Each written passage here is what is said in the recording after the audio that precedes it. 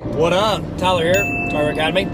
So I want to hit you with some advice as a teacher. So my advice is do not yell at your class.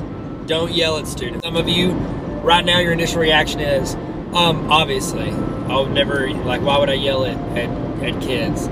Others are thinking, like, you're almost mad because you're like, well, you don't know my class. You don't know what I have to deal with. You don't know how to get them quiet. I'm telling you from an administrator's point of view, it is viewed as you have lost control of your classroom.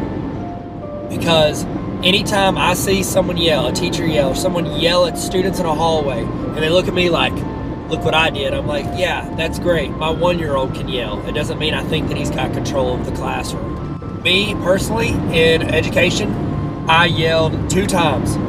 Both in my first semester teaching, once in front of my class. They were loud, I was helping a student with a problem, I look up, and they had escalated. I was like, oh no, the volume's going up, and it's all around the room. And so I raised my voice to a yell, to get everyone to be quiet, then flatline, everybody stopped crying, one kid goes, whoa. And then, 3 minutes later, they were loud again. Because it's like throwing a rock in a river. They're just gonna keep going, okay? Because I had allowed my class to get to that point. So I took different steps and started getting to them to where that didn't happen again. The second time I yelled was at a young man who was what you would call a challenging student, and I was sitting there and I was trying to teach the class, and I was like, oh, what's the answer to this problem, what's the answer to this, and the kid was like, 7. I go, no, it's not 7. I was like, anyone else got an answer? And I'm trying to get the problem moved along. He's like, 7, and he kept like saying 7. I was like, no, it's not it, 7. And then finally I turned around and I was like, be quiet. And I saw his face and how he reacted to that, and I'm just like, I'm not gonna do that again. I'm not gonna raise my voice at a student. And that was 11 years ago. That's my advice. It is not viewed by the students and or any staff member. That is a good way to handle any situation. Find the limits as the class goes up or certain students hit limits.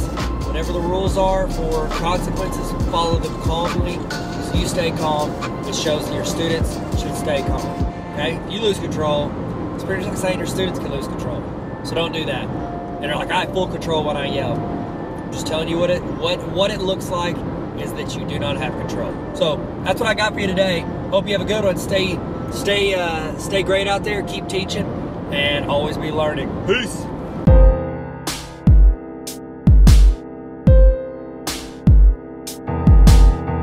Hey, what's up? If that helped at all, please subscribe to this channel. It's free, costs nothing. Just click the little red subscribe button unless they change the color. Just gonna wait right here. Look at this lighting. Oh, wow.